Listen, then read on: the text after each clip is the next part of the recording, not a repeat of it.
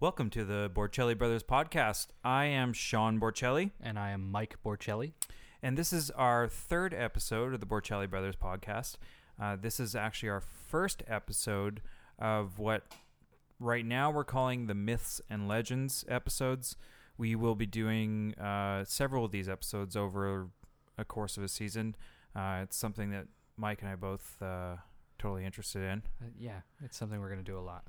So myths, you know, ancient myths, Greek legends, Urban legends, John Legend, legendary pictures. Yeah. Basically, anything that applies to myths and legends. In our podcast, we talk about coming up with a better name for it. So far, none of my ideas have been accepted, so we're going to actually throw this out to the home audience. Yeah, if you guys want to send us your suggestions, just email them to us at borcellibrothers@gmail.com. That's Borcelli, BORCHELLI, brothers@gmail.com. If you've got any ideas what we should title this segment, send them our way. Also, just so you know about some of the ideas that have been rejected, myths and legumes apparently no one here was a fan of. No. And neither was mitts and what was the one I came up with? Mitts and leggings. Leggings. No. I don't like leggings. I don't like any of them. Please email us your suggestions for the title of these episodes. Okay, so on this episode, our guest is my neighbor Paul. Paul is the guy next door who we love talking to, and he knows lots of stuff about everything. All kinds of stuff. He's a very knowledgeable fellow. Yeah, even if he doesn't know anything, he will quickly change the subject without you even noticing, and then you're talking about something even more esoteric, and you're just like, wow, you know so much about that subject, even though you've totally forgotten about what subject you had started the conversation with. Yeah, this one's got lots of twists and turns, so, enjoy. This is good. This is our quick intro. We're going to sign off by, acknowledging our sponsors. Mike, who's our first sponsor? Our first sponsor is Uncle Norman's Mustache Tamer. Thanks, Uncle Norman. And then our other sponsor is Steam Whistle Beer. Steam Whistle, toot toot. They've been providing us with the beverages we need to do a successful podcast every couple of weeks. Thanks, Steam Whistle. Thanks, Steam Whistle. Okay, here we go. Episode 1.3, Myths and Legumes.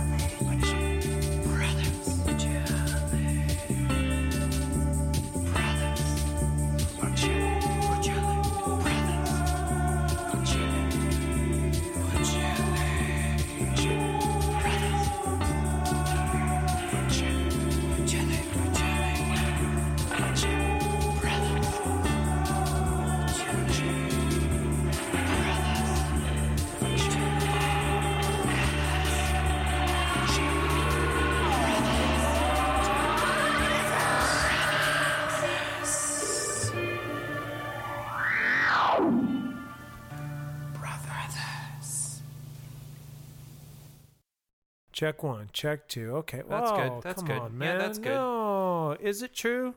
Oh, that's too high. Vajazzle that. It's so nice to be able to visually check what you're doing. This is nice. Yeah, we can see the difference. This is me talking, and I'm. Hey, whoa, thinking about you. Yeah, this is okay. Nice. Now, Mike, you. Okay, I'm talking loud now. Mike's a little high. I'm a little, just a tad, just a touch high. Now I'm peaking at 3. Perfect. I'm I like perfect. to get up on Yeah. this Okay. mic like Yeah. Gameshi, Okay, right? we sound good. I want to get Oh. right up on this mic like Gameshi, right? Wow, you sound so much like Gomeshi right there. Yeah, did you think so? That's fucking gross. Do a full on impression. Okay. No, I can't. Hi. Happy Friday. Oh, wait. But he'd do, you're a Protestant, he's a Jew, welcome to Q. Or whatever. He'd rhyme it, right? Or whatever. We're going to keep this non-political. Yeah. That's great. Thank you. And scene. Done. We're done. Does anyone need a pee break? Speaking of, Piss pee. before we I think I'm good. Check 1, Again, 2. thanks. Piss pee. so we usually don't necessarily do like, okay, we're starting kind of thing. It just kind of rolls into We're it. already recording. So. Yeah, Okay. that's why we start recording early. So we were talking about coming up with a jingle or a theme song for our myth episodes. Yeah. We're gonna try and figure it out. So Boom, boom, boom, boom, boom. The fucking Tauntaun comes into this. Whoa. I think No, I think we'll talk to you about. We'll probably sample that. You know what? Let's get Julie to do the drums on the drum kit. Boom, boom, boom. She'd love to be involved in something like that. Or would she? I don't know. She's running. I'd like. Yeah. Anyways. Yeah. We'll talk about. Wait. Wait. Is that government ink? No. That's 97% pure government ink. No, I swear to God. Taxpayer paid for that one. I like how Hey, that's good paint. Yeah, it does look like government ink. look. I work for the government, and therefore I buy, a high standard of office supplies for home. I stock. Yeah, once It's no myth the taxpayer's getting fucked, Mike. All right? Right there. you could have used at least two-sided. I assume there was Oh, a two-sided God. printer. You know what? I printed this at home, and I printed it one-sided so that I could just slide the page out and put That it is somewhere. nice. I don't know Well, where. you're not telling us. I have a book of basically hieroglyphics. I can't read my own writing, so this is going to be interesting. Cool. Go, go, gaga. Well, Okay. we expected you to have done enough research on the subject that you're not always reading verbatim from your book. I might read a little bit. Yeah. So, Well, I want to get the science of it correct because there is a theory that could. We You'll might not need it though. We you'll might not soon need learn that we don't get science correct here. Yeah. We throw out wide shots, and we know that we've hit something, and we hope that our listeners will correct us in our emails, or just understand that our thoughts were in the right place. Yeah, like I know the sun is big and hot, but is it also like Oh, I have something about the sun that we'll be talking about. Actually, you do yeah, it's a myth. about the sun? Yeah, We a have. sun myth. We're actually going to be talking about your son, Mike. Oh, Yeah, it's not a myth anymore that you oh no! don't have a child. It's true. Oh, everyone knows now. There was a lot of talk for years, though. Was there? Yeah, there was for me. He had a MySpace page for a while. Mike's son. Yeah, he didn't have a name. Mike's my dad. was his name on Facebook? Mike's _ my dad. Yeah, Dad. dad. Quotes. Yeah. Air quotes don't show up on audio. Oh yeah, that's right. Okay. So you got to remember that. Quote. That's why we End quote. don't get many hand talkers on here. Yeah, I'm a bit of a hand talker. So is it's Mike. gonna be wild. Yeah, I am. I constantly. It's gonna be a lip jam happening right here. Yeah. So this is our myths and legends episode. Mm-hmm. Myths and legends is the topic, but I don't know if we're actually going to be keeping that as our title. We're going to come up with something a little more creative, Sure. maybe, By the time because we want to do more of these, yeah, by the time the episode airs, I'm sure we'll figure it out. and we'll put it in the intro, and it'll Yeah. be clever. You'll already know what it is. Yeah, by and now. you'll be like, it's so weird because they don't know it, but we know it before they knew it. It's so weird. Layers. We'll deal with time, Ugh. travel, In the now. and then now. So we're here with my neighbor, Paul. Yep. He's someone that definitely knows a thing or two about myths and legends, and a little bit about lore for sure. Yep. Anything? You got anything more than lore? I know. There's so many words that you can use. There's like myth, which I'm gonna get sick of saying because it just drives me nuts. Myth. It's the TH. Yeah, that TH. Hateful. Lore, legends, folklore, Folk tales. folk tales, Tall tales. which I'm really excited to dig into on another episode. Didn't do it today, Oh, yeah. but tall tales are Plenty of good ones. one of my favorites. Yeah. And also getting into things like theology, religion, which arguably is all myths and legends. That's right. Yeah, Totally. Oh, yeah. I get into some of that. Mm-hmm. Because, I mean, each thing is created pretty much by belief, right? So if enough people believe in a unicorn, then They show up. Paris Hilton has a career. Pretty much. Yeah. You just, enough people have to believe that there's some kind of worth there. Everyone's vision of a unicorn combines together, and that was what came out was Paris Hilton. Oh. Yeah. Sad ending to that movie. Out there. Yeah. It just means like it's like penis size. Penis size is it's like 5.3 inches. But you got to remember, there's some people that are like 1 inch, and some people are like 10. Yeah. You know, so there's like some people who picture a unicorn with no horns at all, and they actually don't even know what a unicorn is. Yeah. They actually think of it as maybe a candy that they eat. That's right. And so there's these averages that finally together became Paris Hilton. It's fascinating. No horn there. No horn. No horn. No. Not probably. It explains why there's no horn on the average person's perception of the average believer of a unicorn's idea of a unicorn. And the believers, it all comes back to the believers because that's what enough people believe. You got a myth. Myth. Sean, I have some synonyms for you. Oh yeah, give me some synonyms. Synonyms. Cinnamon? Myth. Cinnamon. Parable. Parable. Fable. That's a good fable. one. Fable's a good one. And superstition. Superstition. That's definitely going to be a part of, like, on later episodes, we'll talk about this kind of stuff. Superstition, supernatural. Paranormal. If you're kind of a skeptic, illusion, or Cryptozoology is a subject that falls into this lore and legends category, and I'm really excited about that in the future as well. Yeah.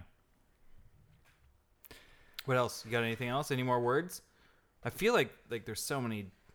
I'll read my list to you here. It is fable, fantasy, fiction, illusion, imagination, legend, lore, parable, superstition, tale, tradition, and that's everything else is kind of like a slant synonym. Yeah.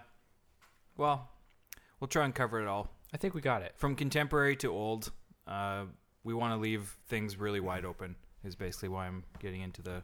Well, it's funny. I found, I was kind of reading some stuff online a little bit, and I found a pretty good quote about supernatural. And I thought it was pretty good. I hadn't really thought about, I mean, supernatural exists because enough people, again, believe in something or they talk about it to the point where it becomes a topic or a subject, or like in administration, like a document is created because enough people have contributed to it, and then it gets put in a filing cabinet. Therefore, it now becomes kind of law in a sense or something. But this quote was, in a sense, there's no such thing as the supernatural, since everything that exists simply exists. Whether we can understand it or not, it's only fairly recently we've been able to detect X-rays or solar wind or ultraviolet light. But they were there all along. Supernatural events neither confirm nor diminish a religious view. There's simply a great deal about the fabric of reality that we don't comprehend. So with that in mind, we got the whole kit and caboodle in today's show, I think, because it's a wide net. Wide net. We can now So proceed. basically what, for the audience at home, what we've decided to do is come with our take on some mythology. So Paul has come up with some stuff that he's interested in and has done some research on, and he's going to tell his version of it. We don't know what he's going to talk about, so this is going to be a new story for us. Yeah. Maybe we've heard it, maybe we haven't. Mike also has done the same. Sure have. I've done a little bit different on the idea of a myth. I think. Do you want to start with Paul, or do you want to start with Mike? You guys want to Rochambeau this? Why don't you rip it up? You got some content to get through. Yeah. Sure. Okay. Well, I got sort of lost down a rabbit hole when I was researching this one. I got stuck on listverse for a while, and I found a story that really hit home because I'd had a lot of nightmares about this as a child. I don't know if you guys can relate to having the nightmare. I think a lot of people have this nightmare where, for me, I was on a school bus, and the seat I was sitting on started tilting forward, and I was slipping forward on the seat, and I looked below me, and it was a little hole in the bottom of the bus, and hell was underneath there. And Ooh. I was falling into it, and I don't know if I've ever had that. I was scared as hell. It was terrifying. It was really, really creepy. I had a friend's car that actually did in that? high school. It actually had a rusted hole. It's an old Datsun, and there's a rusted hole in the passenger seat. And he was always like, "Don't worry about it." And I think he even riveted in the actual mat. Yeah. So you wouldn't fall through, but it had a big rip down the middle. Ooh. So as we're driving to go, skateboarding or to get Slurpees or whatever it was, that was moving ground at my feet. So it was, wow. I guess you can either have the assumption that it's hell or that you're like Barney Rubble or something. You're like driving your car with your.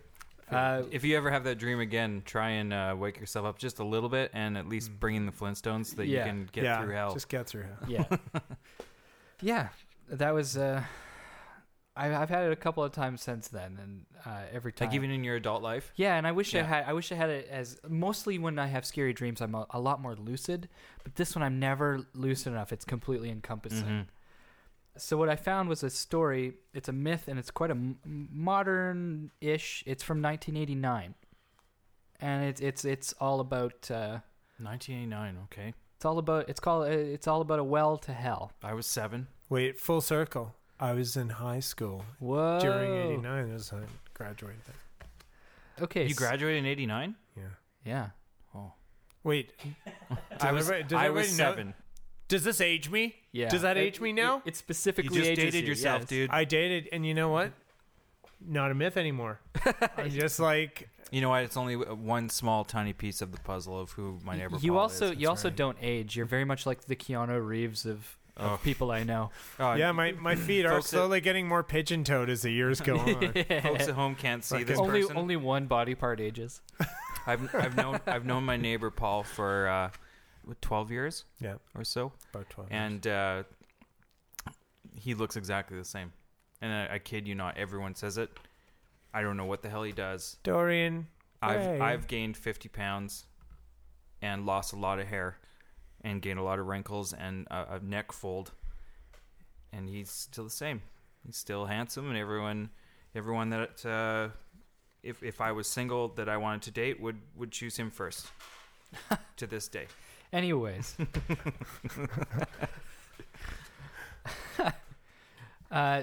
So many religious cultures, including Christianity and Islam. Oh, we're going back to your story. We sure are. Okay, 1989. Well, no.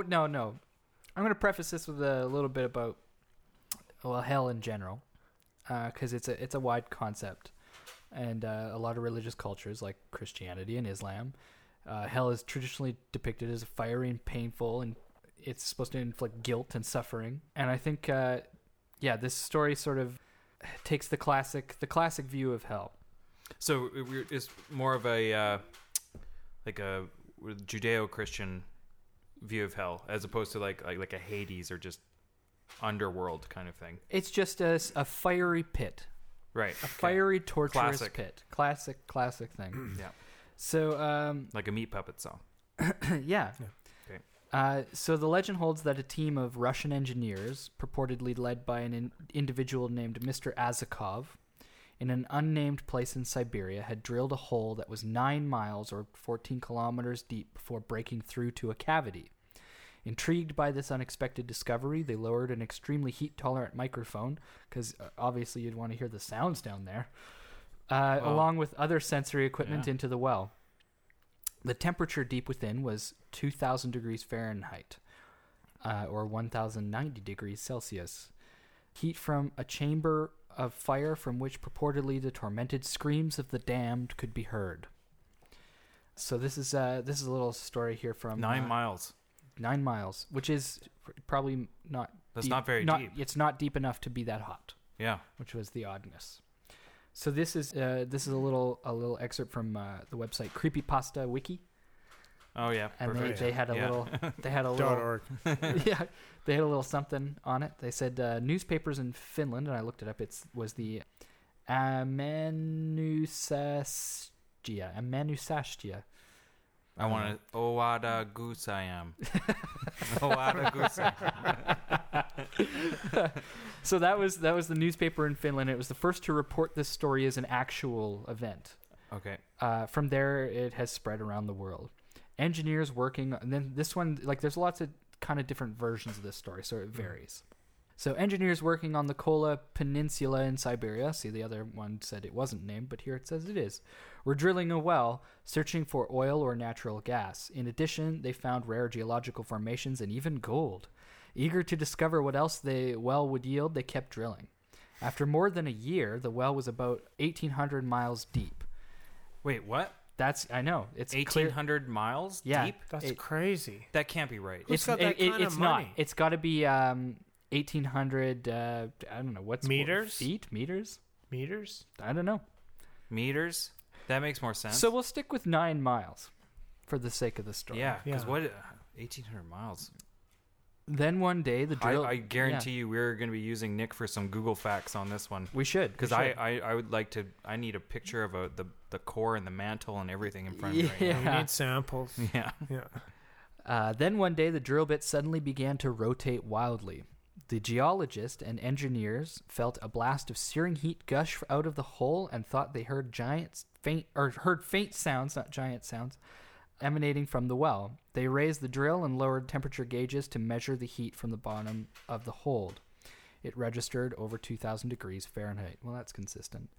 "We've penetrated to the molten center of the earth," the geologist said. "But that doesn't account for the sounds," one of his colleagues answered back. So they lowered highly sensitive microphones down the hold. Up from the well came sounds of agonizing screams.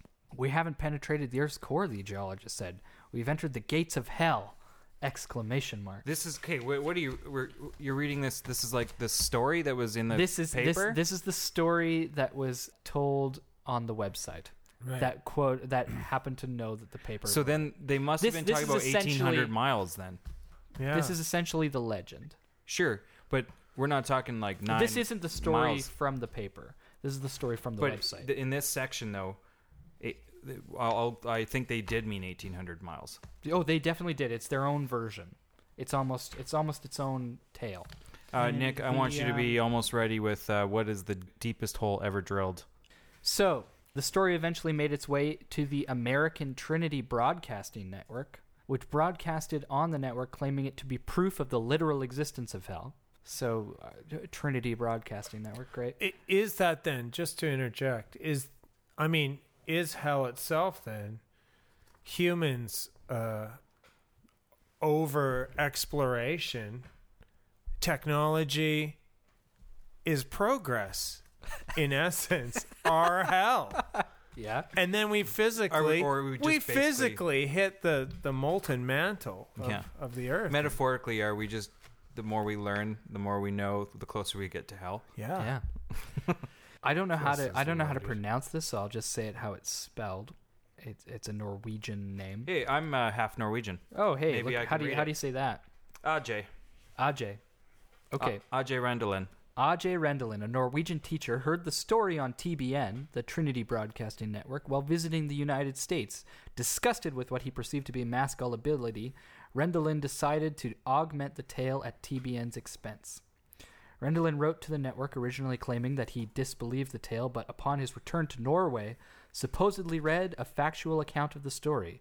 According to Rendelin, the story claimed not only that the cursed well was real, but that a bat-like apparition, a common pictorial representation of demons such as the Michelangelos. I'm a Michelin Man. Yeah, sure. Monsieur Bibendum. He was invented in Germany. The Stay Puft Marshmallow Man. Yeah. Had risen out of it before blazing a trail across the Russian sky. To perpetuate his hoax, Rendelin deliberately mistranslated a trivial Norwegian article about a local building inspector into the story, and submitted both the original Norwegian article and the English translation to TBN. Rendelin also included his real name, phone number, and address, as well as those of a pastor friend who knew about the hoax and agreed to expose it to anyone who called seeking verification. Oh, so that pastor needs to look up some of his things about honesty in the good book, you know. So this tale has so many variations. It's sort of like Weekly World News started reporting on it in the 90s, in like 1992, and they set the story on an Alaskan oil rig where 13 workers were killed when the devil came roaring out of hell. So I think that almost takes. I remember what that looked like on the cover of the Weekly News. Yeah. I've always been a big fan of like the Weekly News and the National Enquirer, just to see what crazy photos and pictures they have on the front. I bought them before just to like look at the bizarre, like how far they go. Yeah. Whoever had that job of coming up with photoshopping or hand doodling or whatever it took to make Photoshop. The Bat Boy really the Bat Boy was amazing. Covers. Son of the apparition, possibly apparently. Out of the Russian steppes, perhaps. So I have an audio clip, and it's from the show Coast to Coast, and it's somebody related to the myth who provided some audio tapes. He provided the audio tapes of the screams, so I have those here for you guys to listen to. Is this Coast to Coast with Art Bell? This is Coast to Coast with Art Bell. The Art Bell. I gotta say, Forbidden to Mention from Calgary.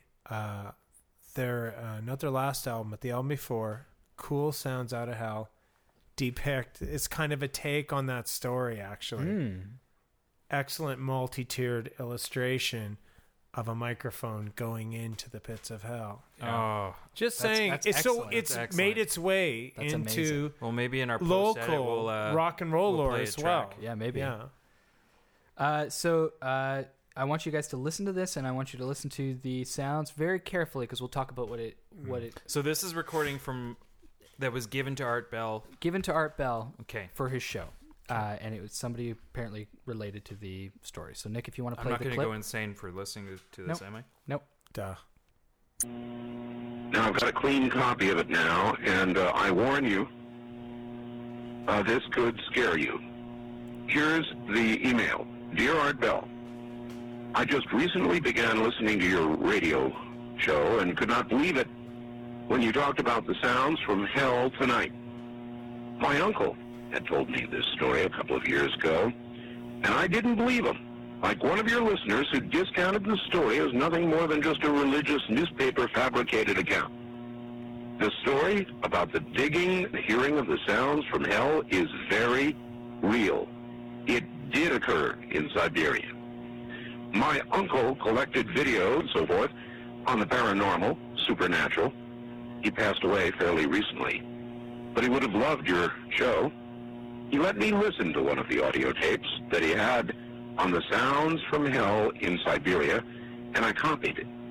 He received his copy from a friend who worked at the BBC. It took me a while to find it tonight, but attached is that sound from my uncle's tapes.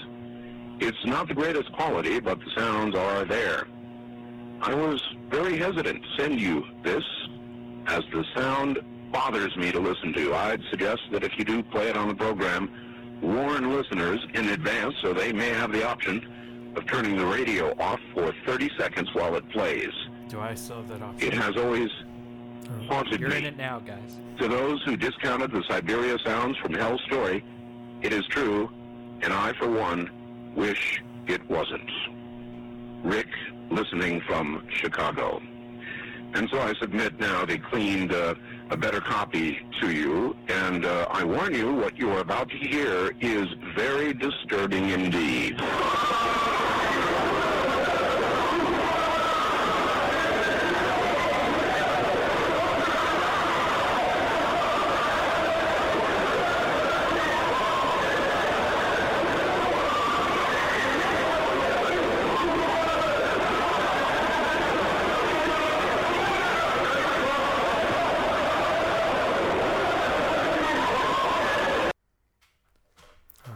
Okay. Can we get a linguist on that? Because I All right, Chilling. I'll Borcelli it. yeah, Yeah, just put it through Babelfish on. Yeah. Borcelli fish. Speaking of the Borcelli, I do have the facts you asked for, Sean. Well, I'm curious. So if we're talking 1,800 miles, Sure. how technically deep is the core from the surface right now? The actual hole, I've found two different two different sites say two different Okay, things. They what I say- want though, here's the info I want. Mhm. I want what the distance is from the outer core to the core. How deep is the core?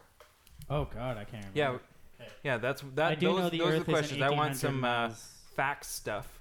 Yeah. We don't need additional facts to the Well, mythology. The deepest hole ever drilled, though, is actually 12.3 kilometers, and it was 12.3. It was Russian researchers trying to bore through the crust, the actual Earth's outer crust, to sample what was underneath, and then that was later beaten in, I believe, 2008 by an oil well.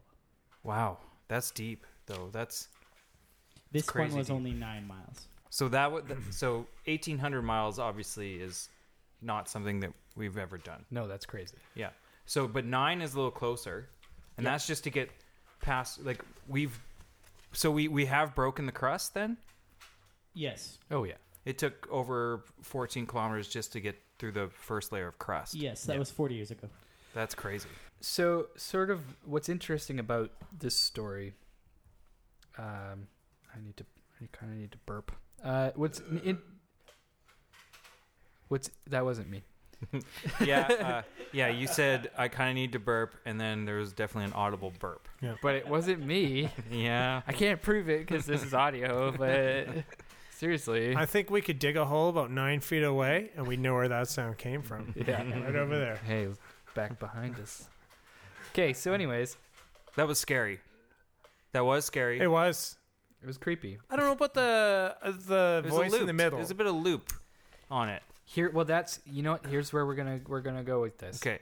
These kind of like, if you look at Rendlin playing and like adding to this story and being a shithead about it, Uh-huh.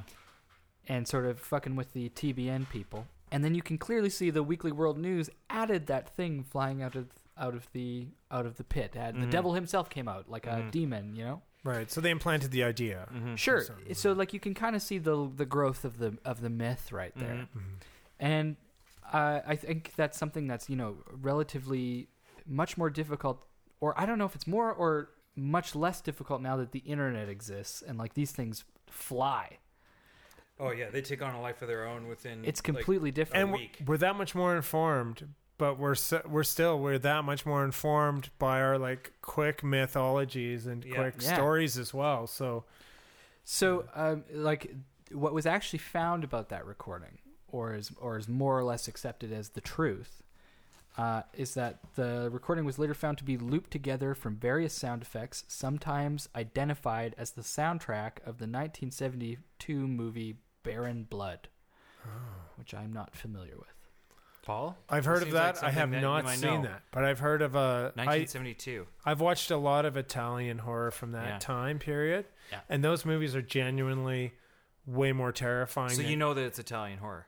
I don't know if that one is, but it's from that era, from the early 70s to Right. the mid 70s. Is the scariest movies on earth because there's just this grain to the film, but there's this audio quality. There is also, with Italian films, there wasn't a bar. There wasn't. Yeah, Sallow, there was blood-sucking no boundaries freaks. for them. They just, These are insane. They went crazy. Films, Yeah. Cannibalism. It's just like whatever goes. When I was thinking about how the internet would change, like it's so easy to fact check that now. Like people can go look at old movies and then put it on the internet and play with this clip and post and say, look, this is totally debunked now. Yeah. So I was thinking about, like, have I ever actually come into contact with urban legends in my day-to-day life, in my adulthood? And there's one urban legend that I've come into contact with that at the time I thought was totally true. And it was told to me in the classic way from a friend who'd heard it from a friend. And it was his friend, apparently, who had this happen to her. And she was babysitting, or not babysitting, house sitting for a family here in the area on the north end. And she was taking care of not only the house, but also an older dog that was there. And the family had said, look, this dog is quite old. He might not make it till we get back. So if he passes away, just give us a call. We've already alerted our vet. They know. So it's okay. I hope she was paid well for this house sitting gig. Yeah, that's a tough. Yeah. That's hard to deal with. So, of course, the dog croaks while the family's away. Oh God. And she calls the family. She says, hey, I'm really sorry the dog died. I'm really sorry the dog died, and I don't know what to do, and I don't know how to get it to the vet. And the family says, oh, it's okay. It's totally okay. We really knew this was going to happen. We were expecting it. There's a suitcase in the basement. It's a big one. You can put him in there. Just grab a cab or something. Take the dog to the vet, and they'll dispose of it. And so she stuffs the dog in the suitcase, and she goes lumbering out onto the street. But she doesn't call a cab. She goes and takes the bus. Oh boy. Maybe she thought it wouldn't fit. It's a big suitcase. So she's sitting there waiting for the bus, and this man is also sitting there waiting for the bus.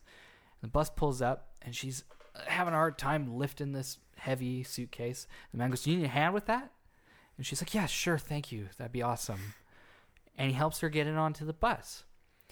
And he goes, "Geez, that's a heck of a heavy bag you got there. What's in that thing?" And she says, "Oh, just some textbooks and my computer, stuff for school." He goes, "Oh, I gotcha."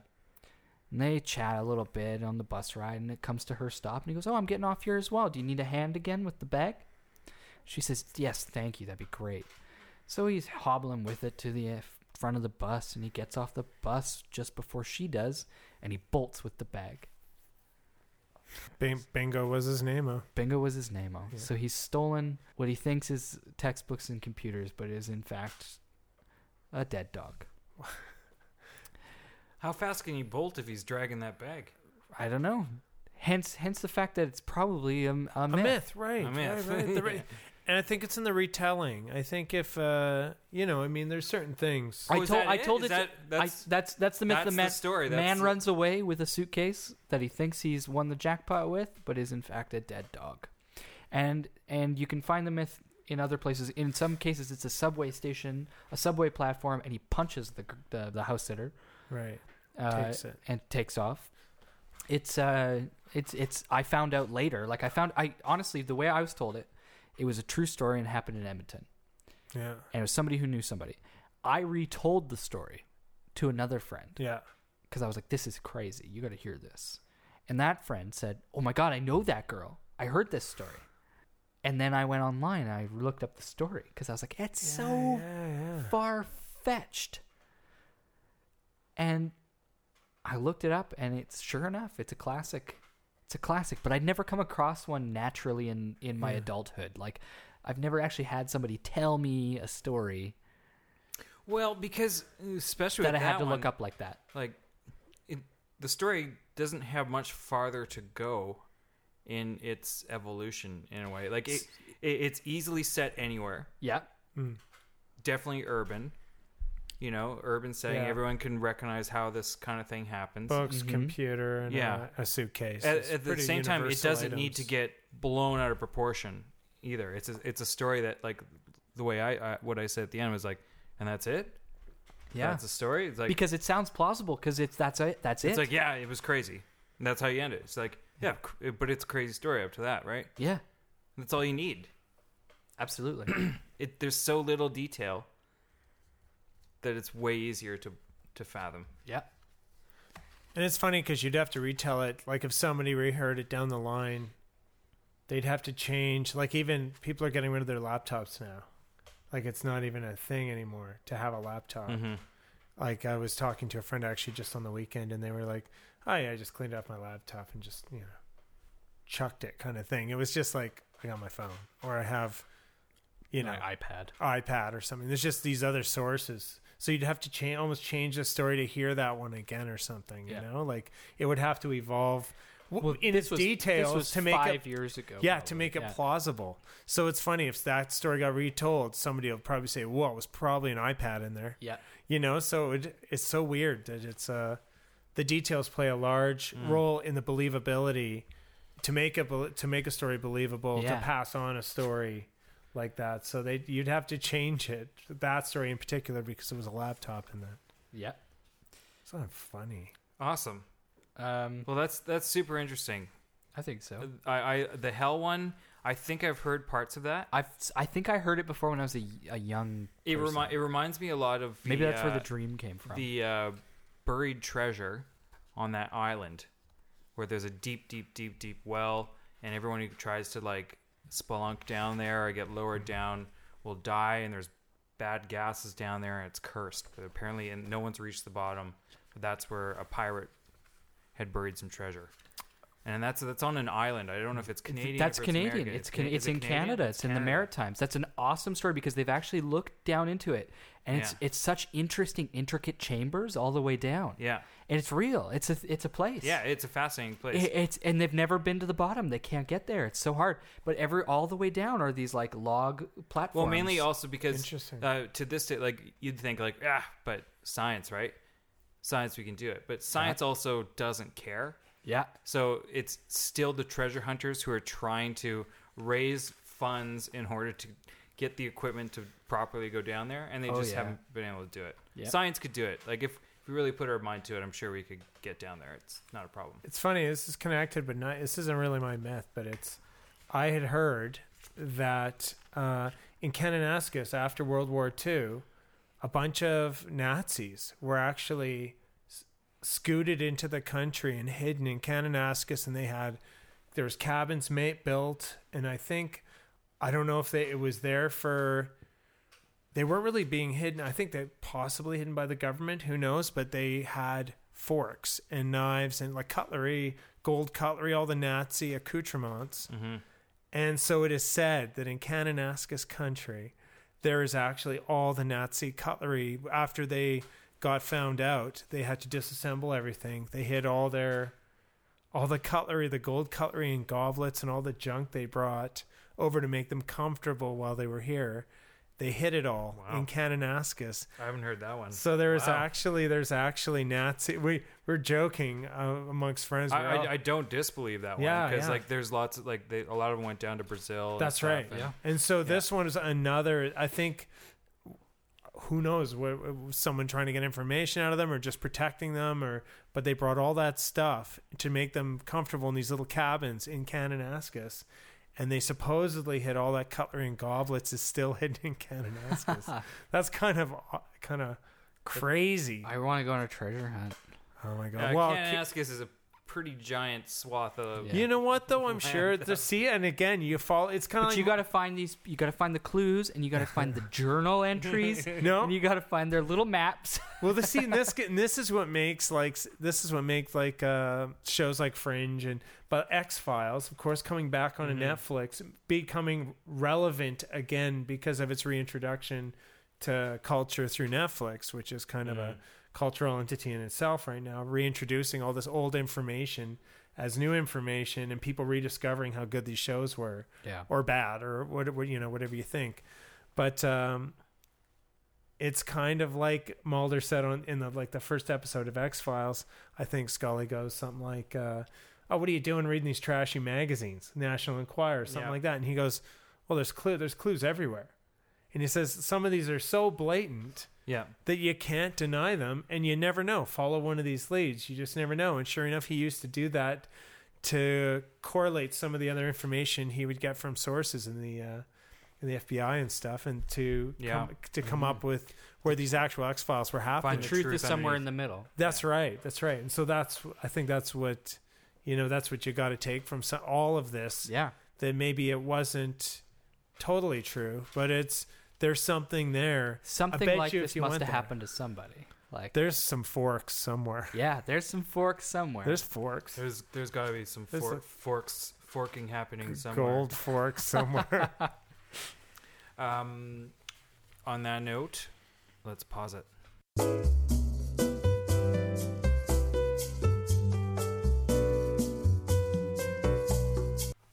In the piss break, Paul, you were going to tell a story about It was a good piss break, though. I really need it. Sorry, guys. emptied the tank. You I didn't know also- I needed it until I needed it. You filled the well. Yeah, really? Oh.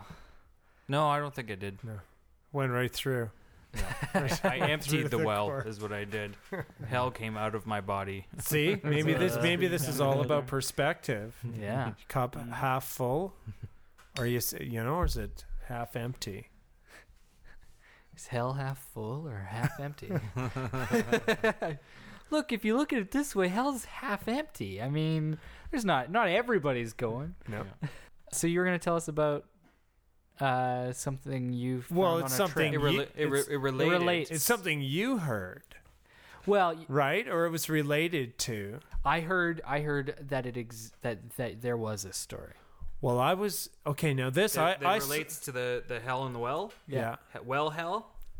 Yep. So I saw this. I actually and I was in Koyasan, which is a Sounds delicious. 200. I know I'd love a it Koya does, sandwich right now. but Yeah. not. But I think there's about 250,000 people buried there. I think it's a Buddhist cemetery where most of the emperors are buried in Japan, and I was there in the spring. Anyways, walking through, it's super peaceful. There's all these little statues called Jizos, and they're dressed at kind of people dress them up, knit little outfits for them, and they're little stone statues that look like just very peaceful little kind of baby man, children, baby statues. I've seen photos of those. Yeah, and then I love that. they're so amazing. That style. It's beautiful. And they're in the trees. So there's a tree Yeah. with a huge crevice in it or something, or an old, an ancient tree. Sure. They're kind of inside. They built It's all so these little Hayao shrines. Miyazaki. Oh, it's so actually, it's so Miyazaki. It's ridiculous. And this space, it started snowing the day we were there, like this spring snow. So this is actually kind of like Mishima at the same time. It's every Japanese thing at once, and we had to take a tram up to this place, so it was super special getting there. Took ages to get up there, and then when we got there, so we're walking around, it's super peaceful. You see all these just tons of these graves that go back centuries. So anyways, on our way around the pathway, coming back from seeing the main temple and seeing and this is like the birth. This is kind of one of those, like, this is where the guy that actually brought Buddhism to the level it is now, this is where he presided. And so anyways, as we're walking away from the main temple, we're in awe, total awe. I was in total awe, and we were coming away from it, and we saw this, and then we see these kind of like, there'd be little plaques, historic plaques, kind of outlining the importance of certain era of mausoleum and certain eras of graves and this and that, and this is a shogun from this time. So we saw this one. I'll do this one first because it kind of relates. It's kind of both yours wrapped into one in two different items. There's this one little almost monument, but it was just kind of a stone, just like a little, just kind of stone monument. And next to it was a plaque that was saying, if you put your ear, I'm just going to paraphrase this, if you put your ear to the top of this stone, you can hear the cries from hell. Ooh. Yeah. Jeez. And so being in this peaceful, peaceful cemetery, it's not even raining. It's like the snow, this like light snow slowly coming down. So it's almost like, it's like in the movie The Changeling with George C. Scott, where there's a children's ball that's coming down with a bell in it, that's coming down the stairs from where the child had been murdered. It's coming down the stairs in slow motion, and they all go, look at the stairs in like regular motion. And it's like, ching, ching. And then you hear a violin go, It's like the slowest violin in history. Anyways, I kind of got that same feeling.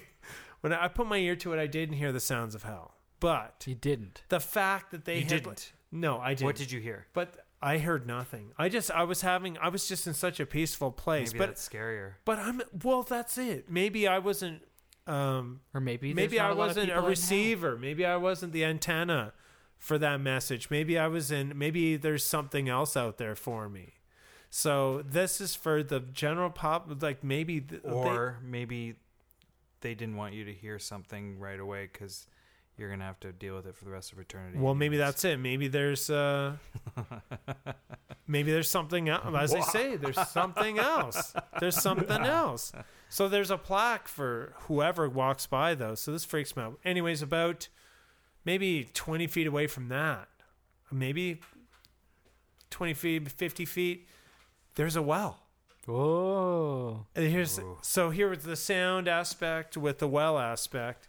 And it had a little plaque, and there was a cool like little temple there and everything. But the well itself said, if you look into the well and you don't see your face, you'll die. And it gave a certain amount of time. What was this? I couldn't remember, like the 7 days? 7 days or something like that.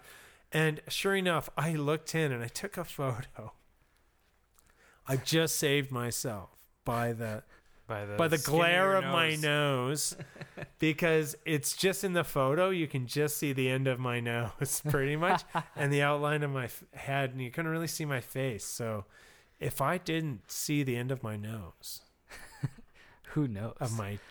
Who knows? But this is, and again, this is lore. Like enough people told us that they made an expensive plaque to put in front of a crazy little well in this, and they had to take it all the way up this mountain.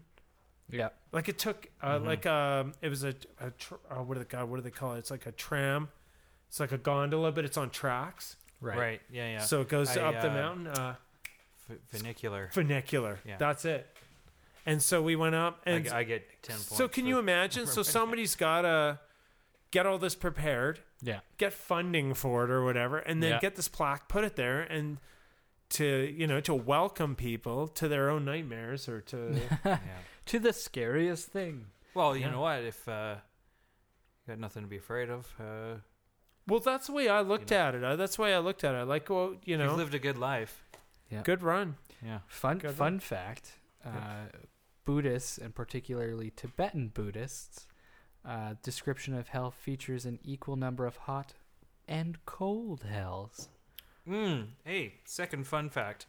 The idea of a fiery burning hell is actually more of a contemporary idea of what hell is. If you look at Dante's Inferno, the center of hell is actually icy.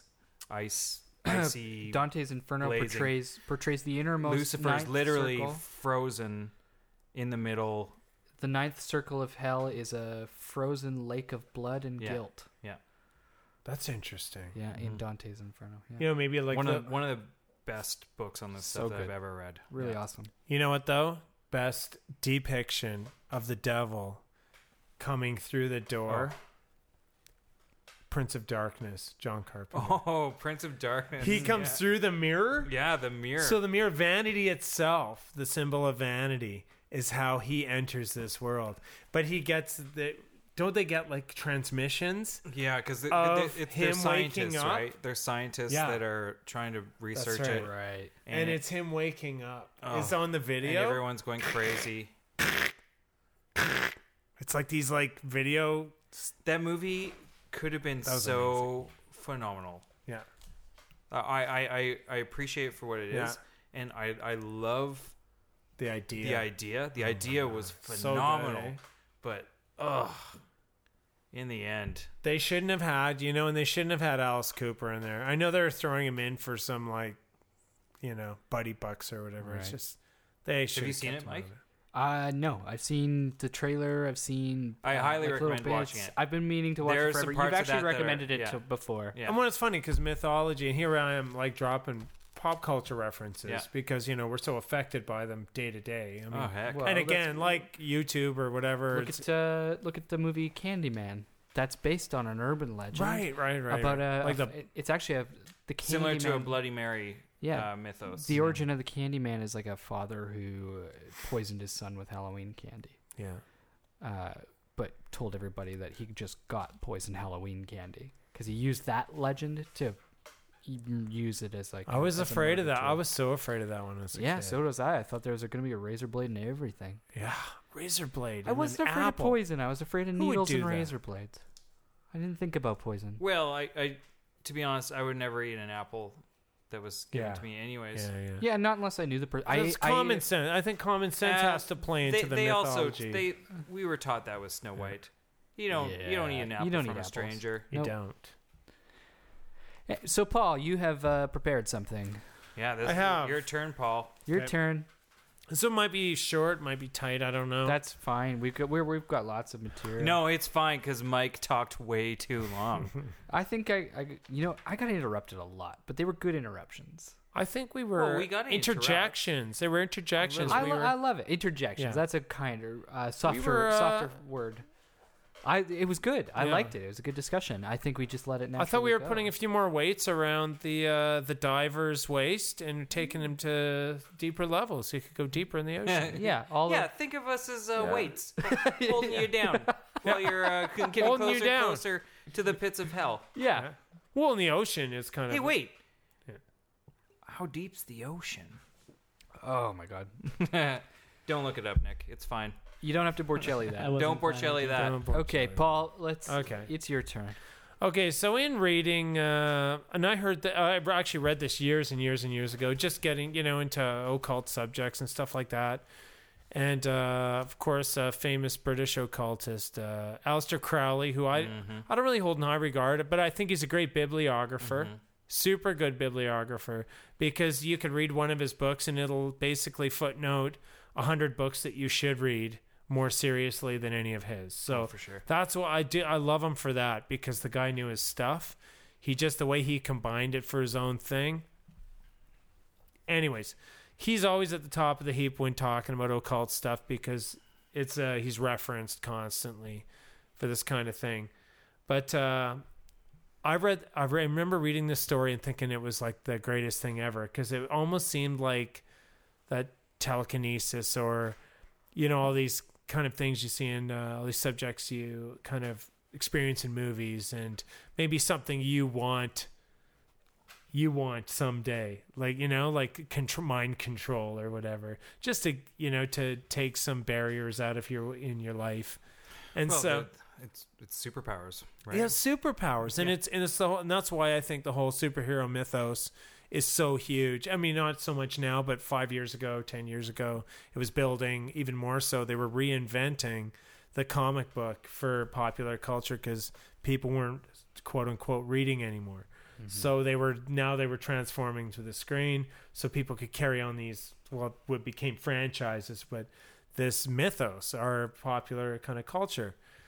And so anyways, I remember reading this and thinking it was the greatest thing on earth. And over the years, it keeps coming up in documentaries. And so I guess here's how the story goes anyways, is that Aleister Crowley was being interviewed by a New York journalist named William Seabrook. So I'm assuming that Aleister Crowley is staying with Seabrook he was invited so Seabrook could pick his mind and find out more about him because he was writing for the New Yorker and he was writing for all these kind of big publications, pretty square publications too.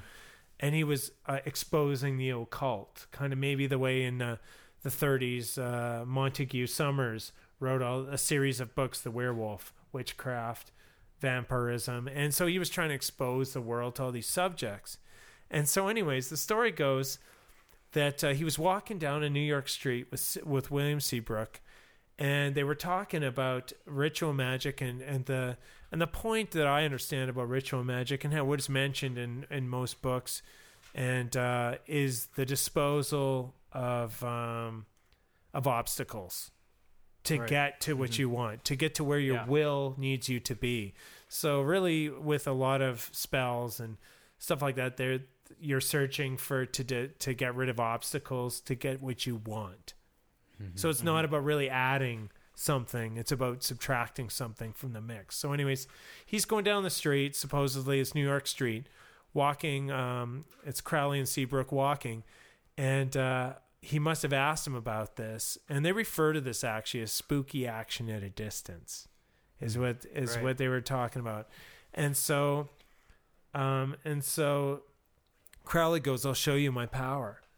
I'll show you my powers right now," and he started walking like there was a guy walking in front of him that supposedly he didn't know, and they'd just been walking randomly for a long time. And just talking about this stuff, they're just picking each other's brains. And so Crowley starts walking like the guy right in front of him, and exactly with the same arm and the same gait in his walk. And he was like, and then all of a sudden Crowley like falls to his knees, and the guy in front of him falls, like trips and falls. Wow. And they call it spooky. They call it action at a distance. But they refer to it actually. It's an anagram, right? No, I think there's an anagram for it, isn't there? I've heard. That'd be amazing. I don't know about the anagram. I think there is. We'll have to look it up. Okay. Maybe that spooky action at a distance. Yeah. Try Borchelling that on there and see if I think I've read about there actually being like a shortened version of that. Well, it's a term. Well, originally, I mean, these are theories through the ages, actually, that from like Einstein explained it really well, actually. But I think that might be more how I know it, not through actual metaphysical stuff, but through science. Yeah, through science, and that's the thing. It's really interesting how those two things, like it is. So, anyways. The story, that's as far as the story went. It just kind of ended there, and you'd be like, well, what happened next? And that's just it. They always end the story right there. It's pretty quick. Right. But it's interesting because that's what it was about. It's about, and so, I mean, with the science of it being, and I guess Newton had a theory about it, but he never got it published because he thought people would think he was crazy. Wow. For thinking that. Oh, okay. So Isn't that amazing? What is his theory? Okay. Well, Einstein's is called quantum entanglement. That's what I figured it was. That's what I thought this was. Sure. So, anyways, in like totally quick terms, anyways, it's quantum is a property of waves. When a pebble is dropped in a pond, the ripples will expand out from the center. The circles will have the same up or down movement as they expand from their radius, and they are entangled or synchronized. And light is no different, and it is three-dimensional, therefore spherical. The polarization or spin will be the same for each wave, spherical, wave front. Mm-hmm. And then therefore, the photon will have opposite polar, I guess, polarization or spin on the opposite sides of the light sphere. Right. So it actually it entangles. So they both exist in the exact same space, the exact same moment, but their waves are kind of contradicting each other. Right. So I guess what could explain what Crowley did, unless it was just pure will, and then he was willing a kind of energy within the same. So this guy was existing as his ripples. And Crowley was sinking the ripples so that they both, when one fell, the other one fell, or something, I don't know. I don't know how to explain it, but. Well, yeah, I mean, obviously one of the common, when talking quantum entanglement, is that they do it with photons often, where they will have the mirrored photon reacting or moving in the same trajectory, or like what happens to one happens to the other across vast spaces of and it could be time space, and so he existed, he willed himself. That's how I'm thinking it, because Crowley was all about will, and so he willed himself into that, into his exact space at that exact time, and I wonder, willed yeah, into the if you're ground. if you use will as possibly something that can be measured as a energy, Well, that's just it. You know, consciousness or consciousness. There's deliberation. there's a whole lot of Deliberation, I like that. there's a whole lot of different theories about consciousness right now. They're a little out there, but there's been a lot of talk about it lately. If anybody out there listens to the podcast Mysterious Universe, they were just talking about a similar thing. They often bring up the idea that consciousness is transmitted, like the idea that our brain isn't actually producing it so much as receiving it. And that sounds ludicrous. That's the idea of global consciousness or Sure. synchronicity. All TM, those energies. Transcendental Meditation talks about that you can create a wave of world peace if enough people are on the same wavelength. Or whatever. Right. And so the idea is that, like, this signal's coming from somewhere else, so maybe you can will it to something else, like him willing it to somebody else. To the other person. Yeah. To the other person. There's actually cases where people have a disorder that leaves them essentially with an empty husk of a skull. They have a tiny piece of brain and a ton of brain, like spinal fluid mostly, is what's filling the cavity, but they don't know it until they go in and get tested that they're functioning normally. There's a professor of mathematics who's got the condition. And the brain is like very, very small and filled with spinal fluid, but he's still receiving the same intelligence that, and somewhat more so than most people would. Interesting. Oh, I want to know more about this. Yeah, it's Mysterious very neat. Universe. National Enquirer. I read an last article. week. I read an article. You're gonna about have to. Source we'll it. put a link to that on. We'll our, link our to it, website. and we'll link to Mysterious Universe as well, because that's a great episode. Yeah, and a great podcast. Super great. We hope podcast. at some point that they will do us the honor of being on our show. Oh, I'd love to nerd out with them. they're really, really funny, fun guys, and they know a lot. So, what are your thoughts on Crowley? I mean, I thought that he was he'd gone so far with all of his concepts that there is a chance that they could have willed this guy to the ground. Mm-hmm. Like, if society or the bulk of society are sheep, then maybe he was able to enter. He didn't enter the guy's consciousness, but he entered it that. It's hard to say. He dropped the way the story goes, anyways. That he dropped first, and then the guy dropped right after. So, I mean, that could be that idea. Could be. I want to believe it. Kind of, I want to say that there's so many empty vessels out there that we can fill them with our intentions in a sense. Right. Remove obstacles of having another alpha in front of us and just have these and fill these vessels with our own ideas and thoughts. I think if that's the case, if there's, everyone's got the right to to live their own lives, but if you can if we can get a general consciousness happening even out of the people that don't care about anything, if you can have them just ohm for a minute with the rest of people who are trying to create or trying to control the world environment, then that's kind of interesting to me. Well, there's something about also being either in tune or in sync with some of the finer elements that cause the bigger ripples. Yeah. Right? So, the old thing where a butterfly flaps its wings, causes a hurricane in Japan. That's right. Kind of thing. Or tsunami, Yeah. I guess would be technically, or typhoon. Yeah. So, I think I've always found this interesting with synchronicity and spontaneous moments of culture blooming at the same time on the opposite sides of the world, which is hard to register nowadays because we're in such a connected world. I almost think we're bypassing some of our natural abilities to do that. Yeah. but I find it completely fascinating. Or the idea of, and you've talked about this, and I've always agreed with you on this about the idea of creating information. Yeah, right. Which I think is related to this, where if a good analogy for that is like you're in a relationship, and then you create the information by saying, I don't know if things are going okay. I think something's bugging her.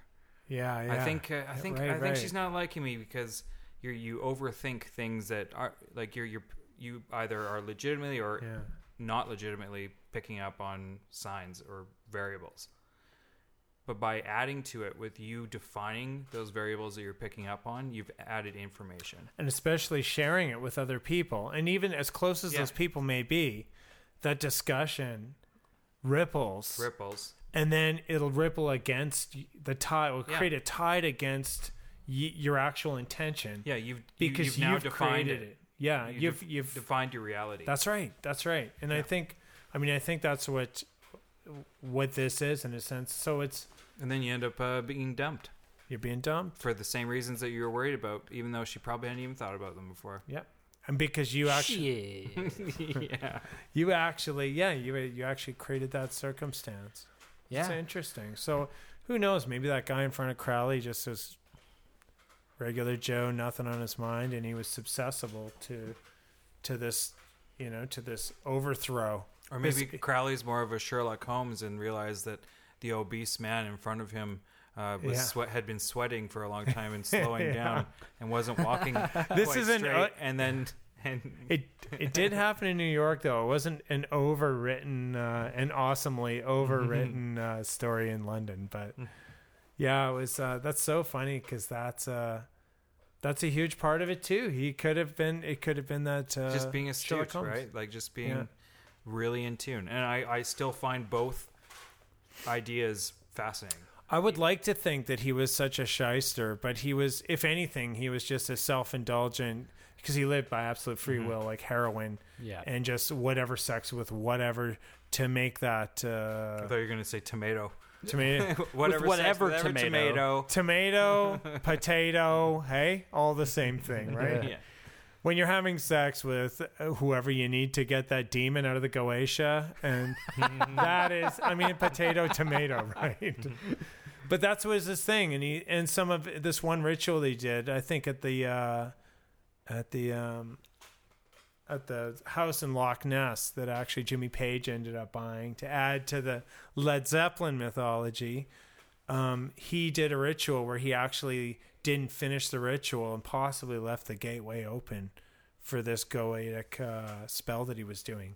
And that's why that house was just kind of cursed. Kenneth Anger shot Lucifer Rising there, I think, and just pure madness around that spell was actually left undone, I believe. So therefore, the gateway was open. And whether it's again, he could be passing that information on to people, and that house could have been purchased based on that.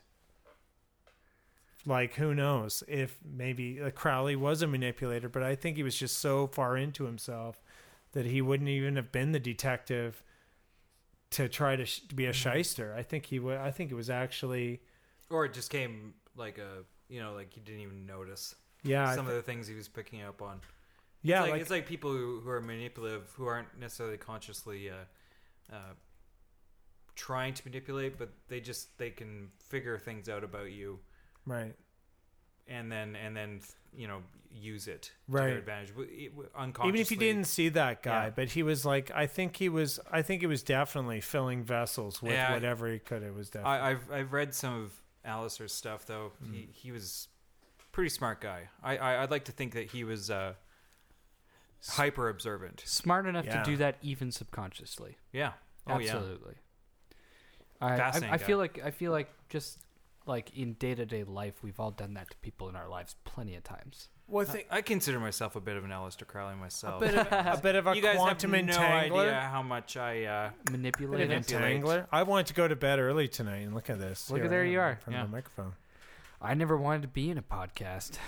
I never wanted to have little sisters, so I got my mom to have 3 little brothers. Wow.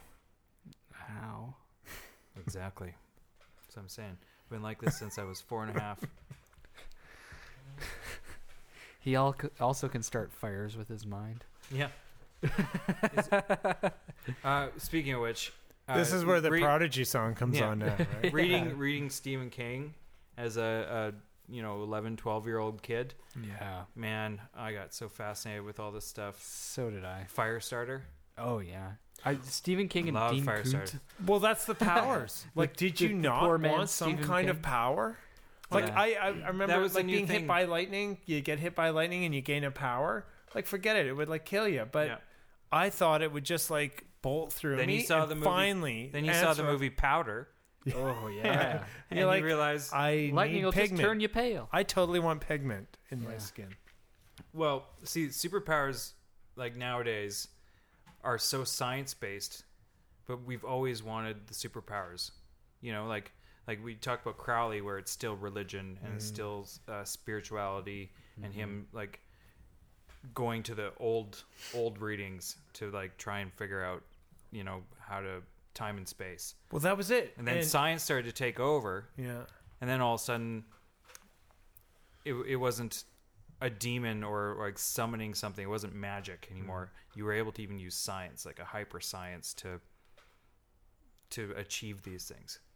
Yeah, and I Like mean, even governments were studying this stuff, like Cold War. Oh, sure. They well, here's the and there's the that- early link is the early link is that the early alchemists studied Hebrew mysticism and the esoteric knowledge, and that's all from the early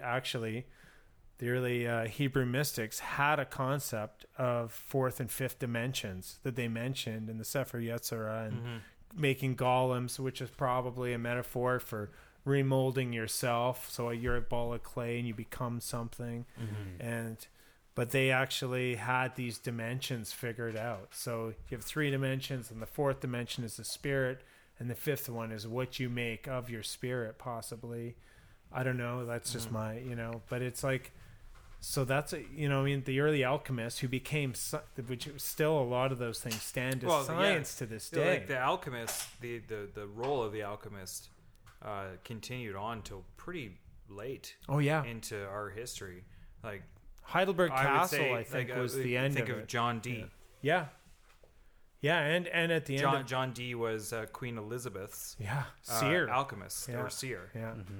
Fascinating character. That if listeners at home, if you don't know anything about him, Yeah, read up check on out him. John really, Dee. Really neat guy. It's Enochian alphabet. Yeah. I think Llewellyn put out the best kind of translation of his works. But that stuff's amazing because that became modern science, and a lot of that still stands. Like, that's what's so amazing. It's just the quintessence of alchemy is actually the distillation of the human soul. Through all your experimentation, you distill you distill actual spirits and out of objects, but it actually, in the end, it's meant to be, almost a physical metaphor for you finding out something about yourself. And so it's the distillation process really is about you discovering the spirit, your spirit, and within yourself. And I think also like wanting to transition or a change or ascend, change of state. Yeah. Change of state, exactly. And I think it's funny because all that's what I think. That's why we, you believe in a story or a fable to see how it affects you, to inspire you, to therefore carry on doing what you do to the best of your ability and becoming a better, more informed person down the road. So something might seem pretty outlandish, but I think in the end, it's there to kind of shove you. And whether it takes a story of the doldrums and in the countrysides, which are said to be the graves of Nephilim or whatever, it's these stories accelerated people to make bigger civilizations and kind of inspired. It's kind of this thing of inspiration. So those are myths and legends are meant to carry you into your next phase, hopefully. Or well, that's a good segue into Sean. What are you're talking about? It's not a segue at all. Well, it's a good forward to what you're talking about. Well, I think. Well, the segue goes forward, eh? See, you It guys. can go and it's backwards, technology. it can go Here- forward. Here's where. You can go off cliffs. Don't lean too far. soon. You go right over. Yeah, segways, they tip over to the left, to the right. Everyone leans forward, and of course they're balanced because we're designed for it, but try leaning to the left. You'll fall off. So the segue does not exist for this, but you guys came to the table with something that related quite well. Okay. I decided not to come up with to find a myth to talk about. What I wanted to do was to talk about another way myth can be used, which is things that many people today hold as true, but aren't. So, I mean, we talk about some of these where we're like we go into it skeptically. And there are people that think that the idea of the hell well is true. And TBN. And we got you can get lots of Aleister superpowers. Crowley Yeah. things and superpowers. Like people, there's a lot of believers in it, Powerful and they will. practice it as a faith to this day. But then there's the other side of it where it's the idea of people thinking, well, being common knowledge. It's common knowledge that this is true, Right. but it's not. It's almost like I hate saying the word, but like a wives' tale or something. Like Wives' that. tale, or Or it's like bad. just little things like if you want your bread to stay fresh, put it in the fridge. Right. It's not true. Coffee in the freezer. Yeah, people do it. It's like It's actually not. it's the way their moms did it. It's the way their grandmas Scientifically, did it's not it. even good. Yeah, Right. but it's not the way to do it. Yeah. Okay. I like this. So I got it. I went through a lot of sources. And I pulled out a few that just they're things that you wouldn't even think were not true. Like you probably some of them I know, but I know that other people didn't know. Some of them I was really surprised because I was like, well, why would it have come about in the first place? You should let us know which is which. Well, yeah, I'll let you know what I knew. Yeah. I'll tell you if you guys are like. Figures. So I might do maybe as a true or false kind of thing. We do a true or false. Yeah. Yeah. Okay. Okay. No, I'm gonna do it differently. Actually, I'm gonna have you guys finish the myth. Okay. Okay, or not myth. Oh. Okay. So George Washington had what kind of teeth? Wooden. Wooden teeth. Not true. Oh. Did not have wooden teeth. There was not one bit of wood in his mouth. Where did that come from then? It, I heard that in a documentary. Oh, yeah, it was taught in school. PBS probably. It was taught in Yeah, school. I feel like I learned that. George Washington had teeth that were made out of rhino ivory Wow. that browned. Naturally, the ivory browned, Yeah. and it was very grainy. So his teeth were made up of real teeth, rhino ivory, gold, and lead. No wood. But it's just one of those things. You just know it. But it's a myth. That's a myth. Wow, that's something that was they said. I remember them saying wooden teeth, and I'm like, what are you talking about in this Why? documentary? Just This Why is- would they choose wood? That's the dumbest What am I material to doing? pick. Who rammed that in his mouth? And why would you even bother? I Why don't you put just it- eat soup? Yeah. Like, wood is it the so that when worst he thing. smiles, it looks like he has teeth? Like, does he That whitewash? is- And we them all or know something? how wood acts when you get it wet. Wet- It wet. gets soggy and weird and Yeah. falls apart. Wouldn't work. Wood it's obvious. didn't work. It wouldn't work. Well, It we is all a knew it though. We all knew it was weird. Didn't sit right. It but was that's why way too Coney Island, Very- like yeah. freak show. Yeah. Freak show. Yeah. Yeah. Okay. So, there are certain things at Christmas, plants like mistletoe, Yeah. poinsettias, So it is, yeah. that are poisonous. Mistletoe is definitely poisonous. Poinsettia isn't poisonous. But have you heard that it's poisonous? This is something I've been told many, many times. I haven't. Mistletoe used to be it was held dearly by Druids, actually. Mm-hmm. And that's just a way, that's a like historic fact. Oh, They yeah. always had it in their bags and they were buried with it. And It was something that's why it's in our Christmas tradition. Is Yeah, because of, right. That's right. It's pagan. It's origins. pagan. Yeah. So poinsettias, apparently, And- a lot of people believe them as like toxic because of a 1919 story where a little 2-year-old girl died of some kind of poisoning, and in the news they had blamed it on her eating some poinsettia leaves. I'd never heard that. Yeah. Oh, weird. Because we So- had poinsettias when we were growing up, and we were always told, keep the animals away, Yeah, don't keep touch the them. cat. Don't let the cats eat them. Yeah, stay They're away not- from those. Don't. Yeah. Not poisonous. Keep your little brother away from it. Yeah. Keep your 4 little brothers away. Keep your 19 little brothers away from it. Everyone knows how Mama Cass died, right? Choked on a ham sandwich. Yes, I knew she choked. I didn't know what from though. She didn't choke at all. What In Heart, fact- heart attack. In fact, she hadn't even touched the ham sandwich that was found in front of her when she died. Oh. Then what was it? Her heart failed because she was Yeah. obese. She was obese. That's what I figured. That's it. Bon Scott. But the doctor AC/DC. actually had attributed it to choking. He had assumed it was because of her eating.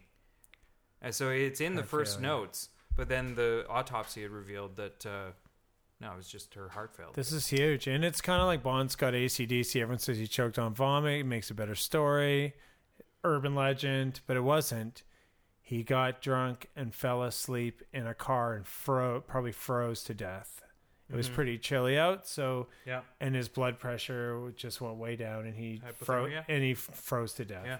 So he didn't die of the drink or something, but it was the drink that got him to the physical position where he couldn't come back to life ever again. I which think is I don't know what the saddest facts are, but thing there's of- something similar with Elvis's death too. That it wasn't Right, a it drug wasn't thing. the It was- pills. Yeah. But it might have been Peanut butter. He choked on a Fried fried peanut butter sandwich. dude. If Peanut I'm butter gonna and go, banana. I would love to go that way. I'm fine with going those ways. Oh. Anything with peanut butter, I'm Death on a toilet. wow. Well, no, it just means that Depends what bathroom. we all are probably going to shit ourselves when we die Yeah. at the moment of death. So I wouldn't mind being on a toilet when it happens, just for everyone. Just for the else's sake of Pretty everyone good. around yeah, you. who's Yeah. got to find me? Okay, so what is the man-made object that we can see from space? Oh, the Great Wall of China. Yeah, I've Yeah, heard we all this. think so, I've heard right? this debunk. Not true. what? It can't be seen from space. The Great Wall of China cannot be seen from space. It can barely be seen from low orbit on the clearest of conditions. Really? Yeah. Well, shit. I have heard that one. That's the one But- thing you but- can see. I wanted that to be true. I Now, did that's too. A fact, I haven't and been that there. I read it. I've never been to space either. Well, no, to the Great Wall of China. But I heard you could see it from space. Yeah, I just wanted to be like, I wonder who was like you can't see that. Like who was that? Like Gary Armstrong Jr. the ninth or something. You think it was Neil Armstrong's son or something? Like who went up there? See the Great Wall of China from here. Hey, we're going up. yeah, there. he was being super hyperbolic. It's like, orbit right now. Everyone, the guys I'm so were high up, I can see the entire wall. I can't even see yeah, the dang wall. and of here. course the people like he was literally in a historical moment. So I can't see the dang wall here. he's in a historical moment. Houston, we have a problem. We have no Wall of China There's no Wall of China. Oh, no Wall of China. I don't even know why we're up here. I'd like to ask if the Wall of China's been taken down, because Houston, it's nowhere to be seen. I think that it was probably some guy writing a textbook, a history textbook, right at the moment it was happening because he was cataloging the lunar landing. He's like, okay, it's happening. It's becoming history.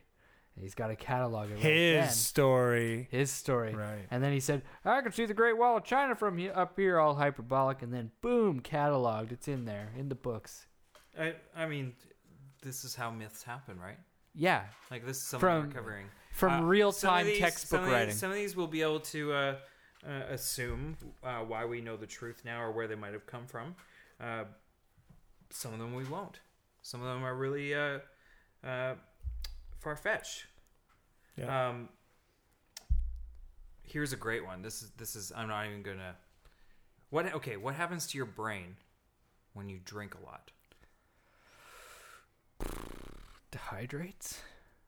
What's a common thing that's supposed to be dying off your cells? Your Oh, your you brain kill your cells. brain You're cells, losing- right. Every time you drink, killing you're brain killing your cells. brain cells. Not true. Yeah. Apparently, according to my research, Okay. because I was worried about it given my alcohol consumption. Because I was like, well, maybe I'm getting dumber. So, like, I shouldn't be arguing so much with anybody or debating about anything because maybe I'm just an idiot. Great Wall of China. Sorry, you can see it. No. But alcohol actually will only kill brain cells in alcoholics who regularly use alcohol to replace their calorie intake. Holy shit. So it's like you're actually not eating proper food and sustenance. It's not necessarily the alcohol. It's so it's whenever a I lack had of those, everything Oh, else. when I I'm had so those hungry. beer I need a dinners, fry and when I had a Coke. beer dinner, that was when I did it. Yeah. Like right now, Well, like no, tonight but I didn't eat dinner and but now I'm this drinking isn't- beer to fill my this stomach. is consistent. Like if it's Oh, like, it's got to be it's going like- on over time. Is every day I'm like, whatever. I had a 6-pack. I don't need to eat supper. Oh, Jesus. That's a problem. That's That's rough. different, though. That's not, yeah. Okay, That's what- next level shit right there. What I'll what have do to you stop that. what do you want to make sure if you're going into bear country with your lady? You're going with your lady. You want to make sure that is not happening for her. Yeah, I know what you're talking about. she's on the It's Yeah. menstruation time. Yeah, she's on the it's menstruation It's at time. her menstrual cycle has come around and You don't she's want- on on the the- Sharks too, right? Swimming? Well, that makes can't sense. swim. That Yeah. actually Is makes that one sense. actually true, though? Well, You, blood. you don't want to bleed in the water in shark country. you- But it's the same with having a cut. It's It's blood. Blood is blood. It is blood. Well, so okay. Well, what about the bears? What are Well, they the bears, thinking? it's not true at all. The likelihood of bears coming around, sniff around because of your lady having a visitor from the red planet is actually it's a myth. Yeah, I can see that. If it, yeah, Yeah. if it's got a hump, act like a lump. Oh, this is a good one. I got another good one here. Okay, so Cinderella. Okay. Okay, we know. her. What were her slippers made out of? Glass, weren't they? Glass. Everyone knows in this, the right? tail, was it glass? In the Tale, written by Charles Perrault, yeah, French writer. yeah. The story was called Cendrillon. Was it pet plexiglass? No. Oh yeah. It was baked. They were It was super baked into light. It was a baked This light. is actually this is slipper. an interesting one. So he had because it was an older story than what he wrote Fuck down. Disney. So yeah, How'd they fuck this basically, one up? no, it wasn't Disney though. Like Charles Perrault was like in 1679. Yeah, or yeah, something yeah. like that. Well, that's here. Let's get to this. So- This is great. So he had rewrote it from another story, yeah, and the French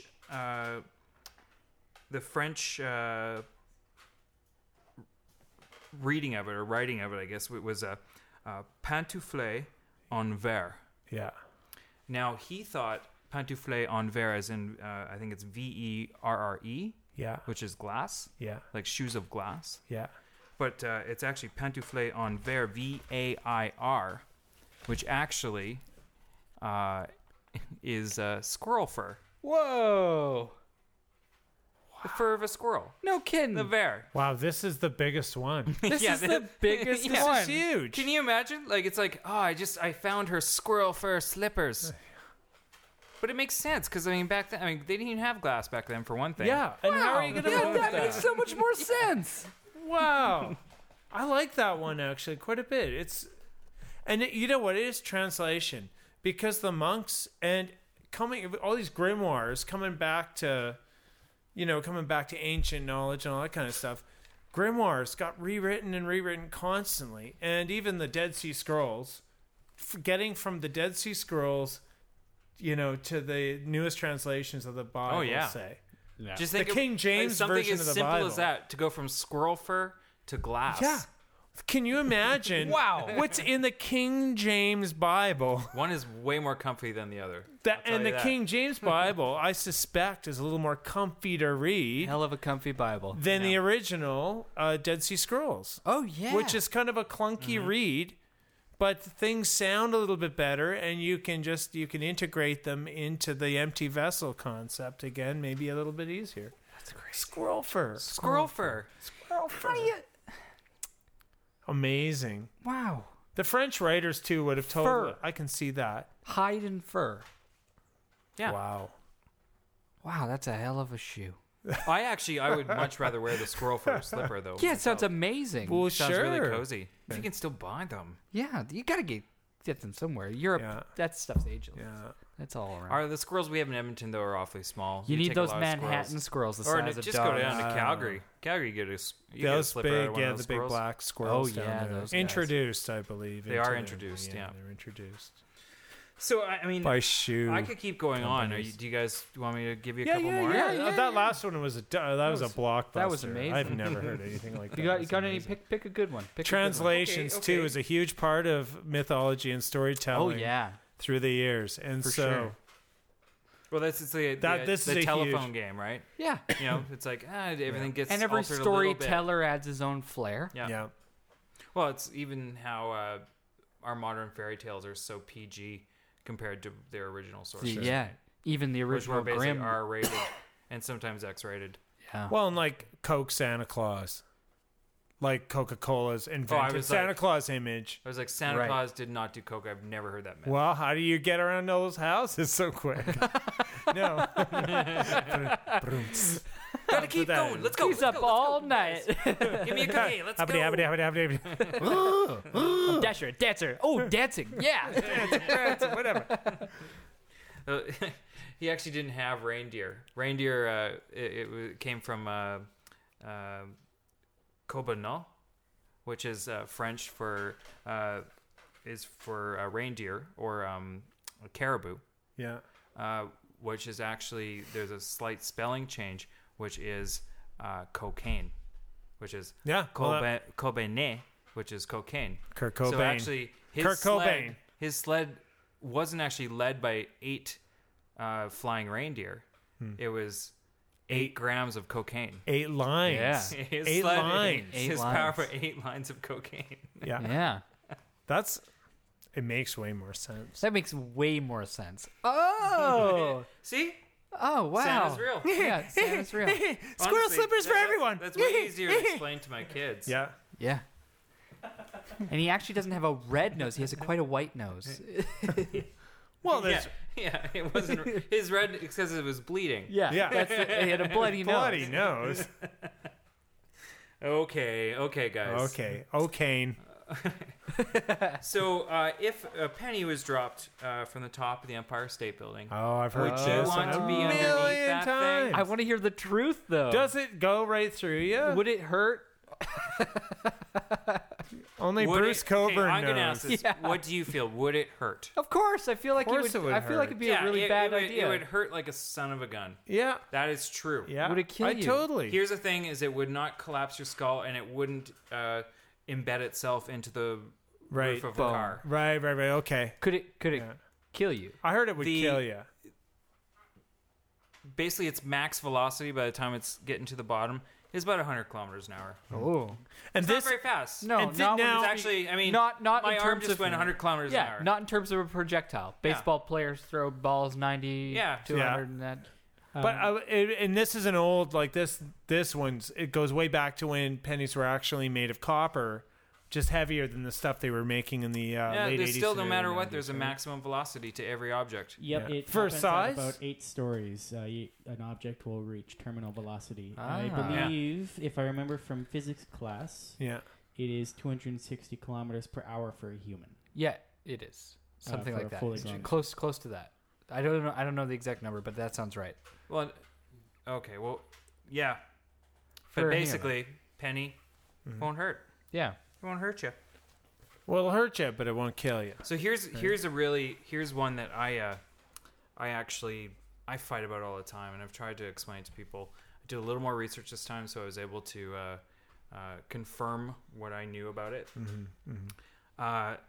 What was Mary Magdalene's occupation? Oh, everybody thinks she's a whore. Well, yeah, she was a lady of the night. She was a A hooer. prostitute. Yeah. French for A hooker. Here's for the thing. squirrel. Nowhere actually in the Bible Yeah. does it say Mary Magdalene was a prostitute. That's right. Oh. I knew that. Often, like there are lots of Marys in the Bible. Yeah. She's often confused with Mary of Bethany. Mm. Mary of Bethany, who was labeled as a sinner. She's referred to as a sinner who and a daughter of a rich person who douses her hair in perfume and then washes Jesus' feet and then dries his feet with her hair.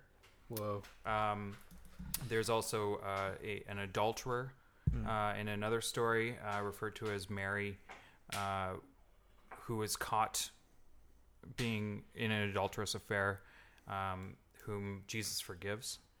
See, in translation. Wow. Yeah, and here's the thing: a lot of it's referred to in the book of Luke, and the book of Luke, like most theologians and historians consider Luke to be a little more literal. Like he with his writing, he was very fact based on things. So when he referred to Mary Magdalene, he would refer to her as Mary Magdalene. It's not often referred to as just Mary. Just Mary. Yeah. So like he was very particular on his labelings of things. So there's apparently a split in doctrine where Eastern Orthodox versus the Western traditions. I can't remember which pope it was who kind of combined, like there's like 4 different Marys or women Right. into one So it would person. allude to Just like her. Yeah, I think it sounded like a better story. Yeah. Also, Yeah. like Mary Magdalene coming from such a bad place, to becoming like You could use her as a better example of Yeah. his greatness or what have you. Interesting thing, kind of along those lines. The Gospel of Mark is the only one that mentions a small or like a young boy present at the Last Supper. And so a lot of theologians think that was Mark, and that's because he's the only one who That ever he was talks the- about this. He was young the only boy. one that experienced. He was the only one who actually experienced the experienced life of Jesus. Or Yeah, whatever. and so he's the only one who ever mentioned this character at all. Yeah, that stuff's so fascinating to me. But when you read the history of like how the Bible gets wrote and rewrote and retranslated over and over again, and so many apparently there's a book written by Jesus himself that we don't include A gospel. a gospel, and I think that's the one and you there's want. and apparently there's a gospel of Judas Yeah. that actually explains that he was told to do the things he was supposed to by Jesus. Yeah. And the like even the Maccabee Bible, I think it's called, is the Rastafarians use, and it actually refers to tan skin and matted hair and stuff like that, and that's where they got their ideas from. And so it's funny, and they say also I've read that the Romans took out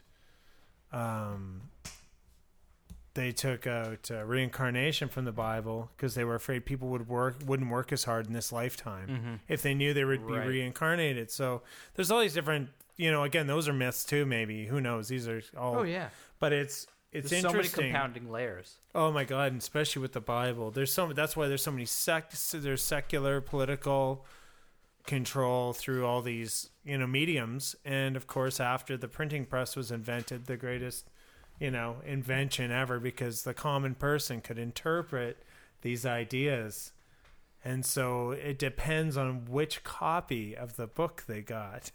And again, if it was in French, but then you got the French was translated to Greek, or the Greek and the other part of that too is it was only like you have it was Luther who finally translated it into the common tongue. That's right, for right. everyone to be able to read and to interpret themselves, as opposed to having a priest or a father tell you, like, explain to them the doctrine according to their own interpretation. Yeah.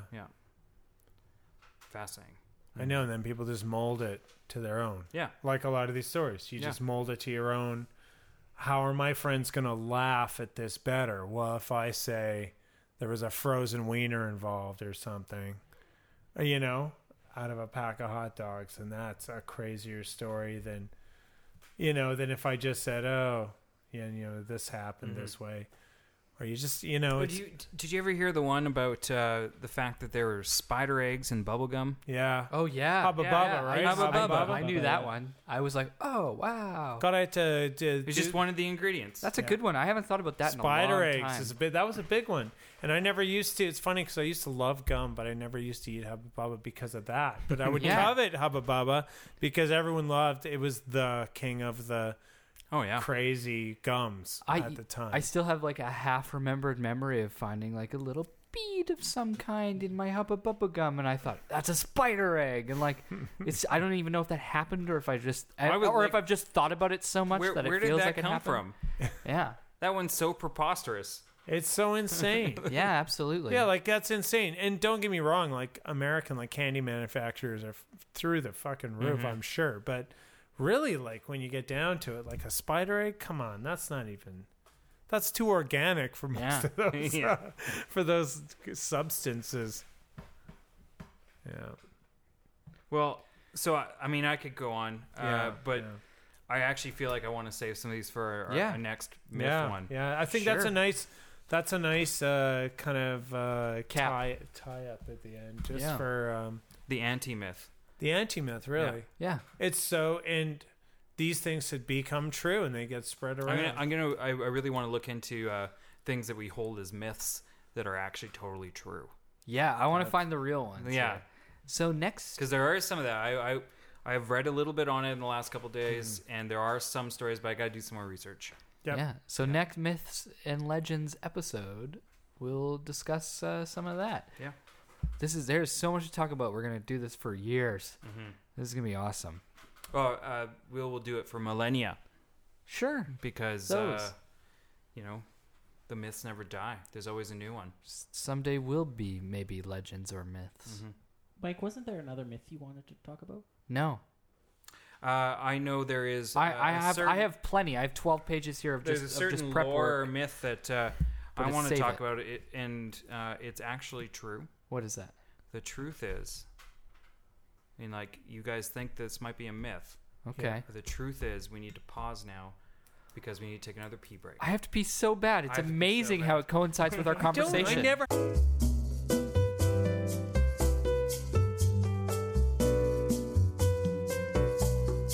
Okay, so Paul. Yes. What we are going to be doing fairly regularly on this podcast is a segment called Book of Questions. Yes. Okay, so we have this book.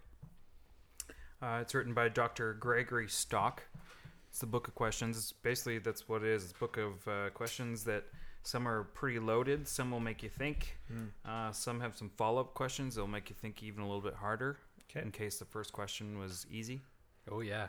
And they're all pretty innocuous, but what's funny is when you read into the question, sometimes it'll seem like they're suggesting something, but it's really your own ideas going into the question that make it suggest.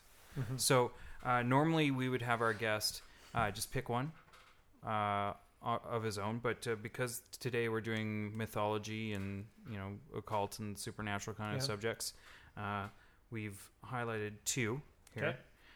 So you can feel free to read them out loud. We'll start with one, and then we'll discuss it. You can give your own idea of what you think your answer would be to the question. And then... what side of the page? This... what's on the front there? Yeah. Okay, this is question number 053. If you could use a voodoo doll to hurt whoever you wished, would you use it on anyone?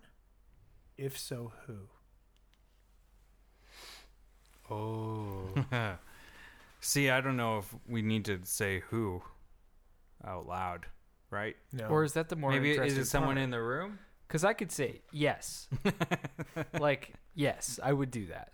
But you're like, well, who would he do that to? Well, remember the ripples, right? The repercussions of actions, right? Sure. Something could come back. You never, and it's not just the karma concept. I think that's people use that way wildly out of proportion. Oh, yeah. This has nothing to do with what karma possibly actually is, but it's.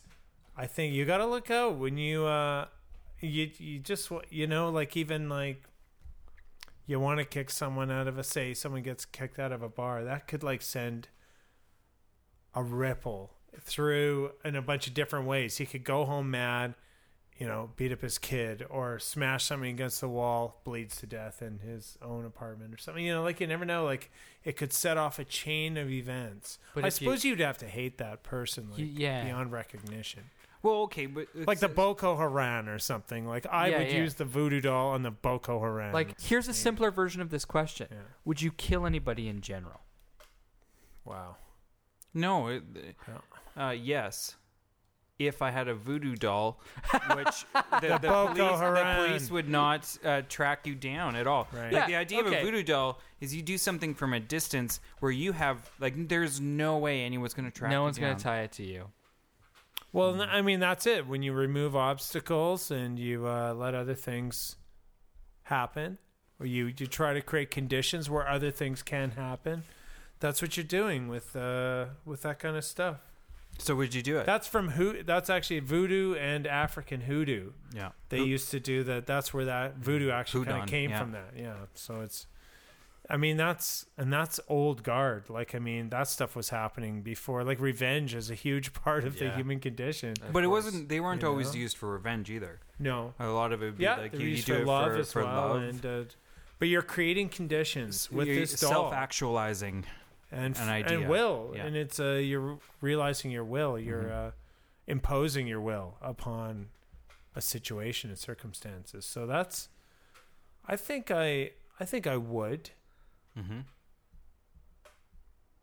It's if it was if you had the right doll. Slope. That's a slippery slope. You would if you had the right doll. I feel like I would. Yeah. If I had the right doll and it was somebody that really I felt needed it. Or needed to, maybe you were trying to wake him up in some regard. And I mean, sure, who am I to be that judge? But also, I'm very pragmatic about judgment. And there's certain things I feel I'm just like obviously the world will be better without you. Yeah. Clearly. So in summation, you think you would, I think I would, you think you would? I think I would. And I unfortunately, I think I would more often than you guys would. Yeah, I think you'd be surprised how often I would do it. Once I found depending out that on who I had a voodoo doll power, for. Yeah. Like even just to give my voodoo doll a hangnail would just pleasure me. I think. But if it's like, you know what, you at work, like you're so obnoxious. Everything about you. I want you to break your toe so you're out of the office for a week. Yeah. There's people I've worked with that they're very presence there that I've gives you a stomach ache. Not currently, because I do work with my neighbor Paul right now, and we got a good batch. We have a really good crew. There's no one that I have actually. No voodoo. No mismisgivings. Yeah. But previous jobs where it's just like, ugh. I know. I can see that because they're holding a kind of have a kind of like ego revenge power over you. Therefore. Right. You have to counter these energies, shall we say. And I'd rather do it without stooping to their level. Or rather just be like, okay, I'm just going to go home and make a voodoo doll of you. And sorry, your hair is going to fall out tomorrow. And killing him with kindness, it just doesn't work all the time. Never does. Oh, hardly You got to voodoo that shit. No, they think that is a sign of weakness. Yeah. Some of those prowlers out there, those predators in the office. They are. So this was insert cool name about myths and legends relating to Borcelli Brothers podcast here. Yeah. So we'll edit that in. Hopefully it'll take that along to say it. I'll splice it over Little Nicky style. Sure. I don't want to hear that again. Yeah. No, I want to hear that again. What? I want to hear that again. Popeye's chicken is hot kicking. Yeah. It's good. You did a very good impression. Paul, thanks so much for being on the show. Yeah, thanks, guys. Thanks for having me over. We can't wait to have you back over to our house again. A few more, get the mythology. Maybe I'll do a recap and a little. Maybe I'll come up with something. Yeah. Devastating. Yeah, this was so fun. This was really fun. And we've only scratched the surface. Oh my god! I'm starting to think maybe we should Endless. just start a new podcast only about mythology and Just about folklore mythology and stuff. folklore. Yeah. Great. Really cool. Boom, boom, boom, boom, boom.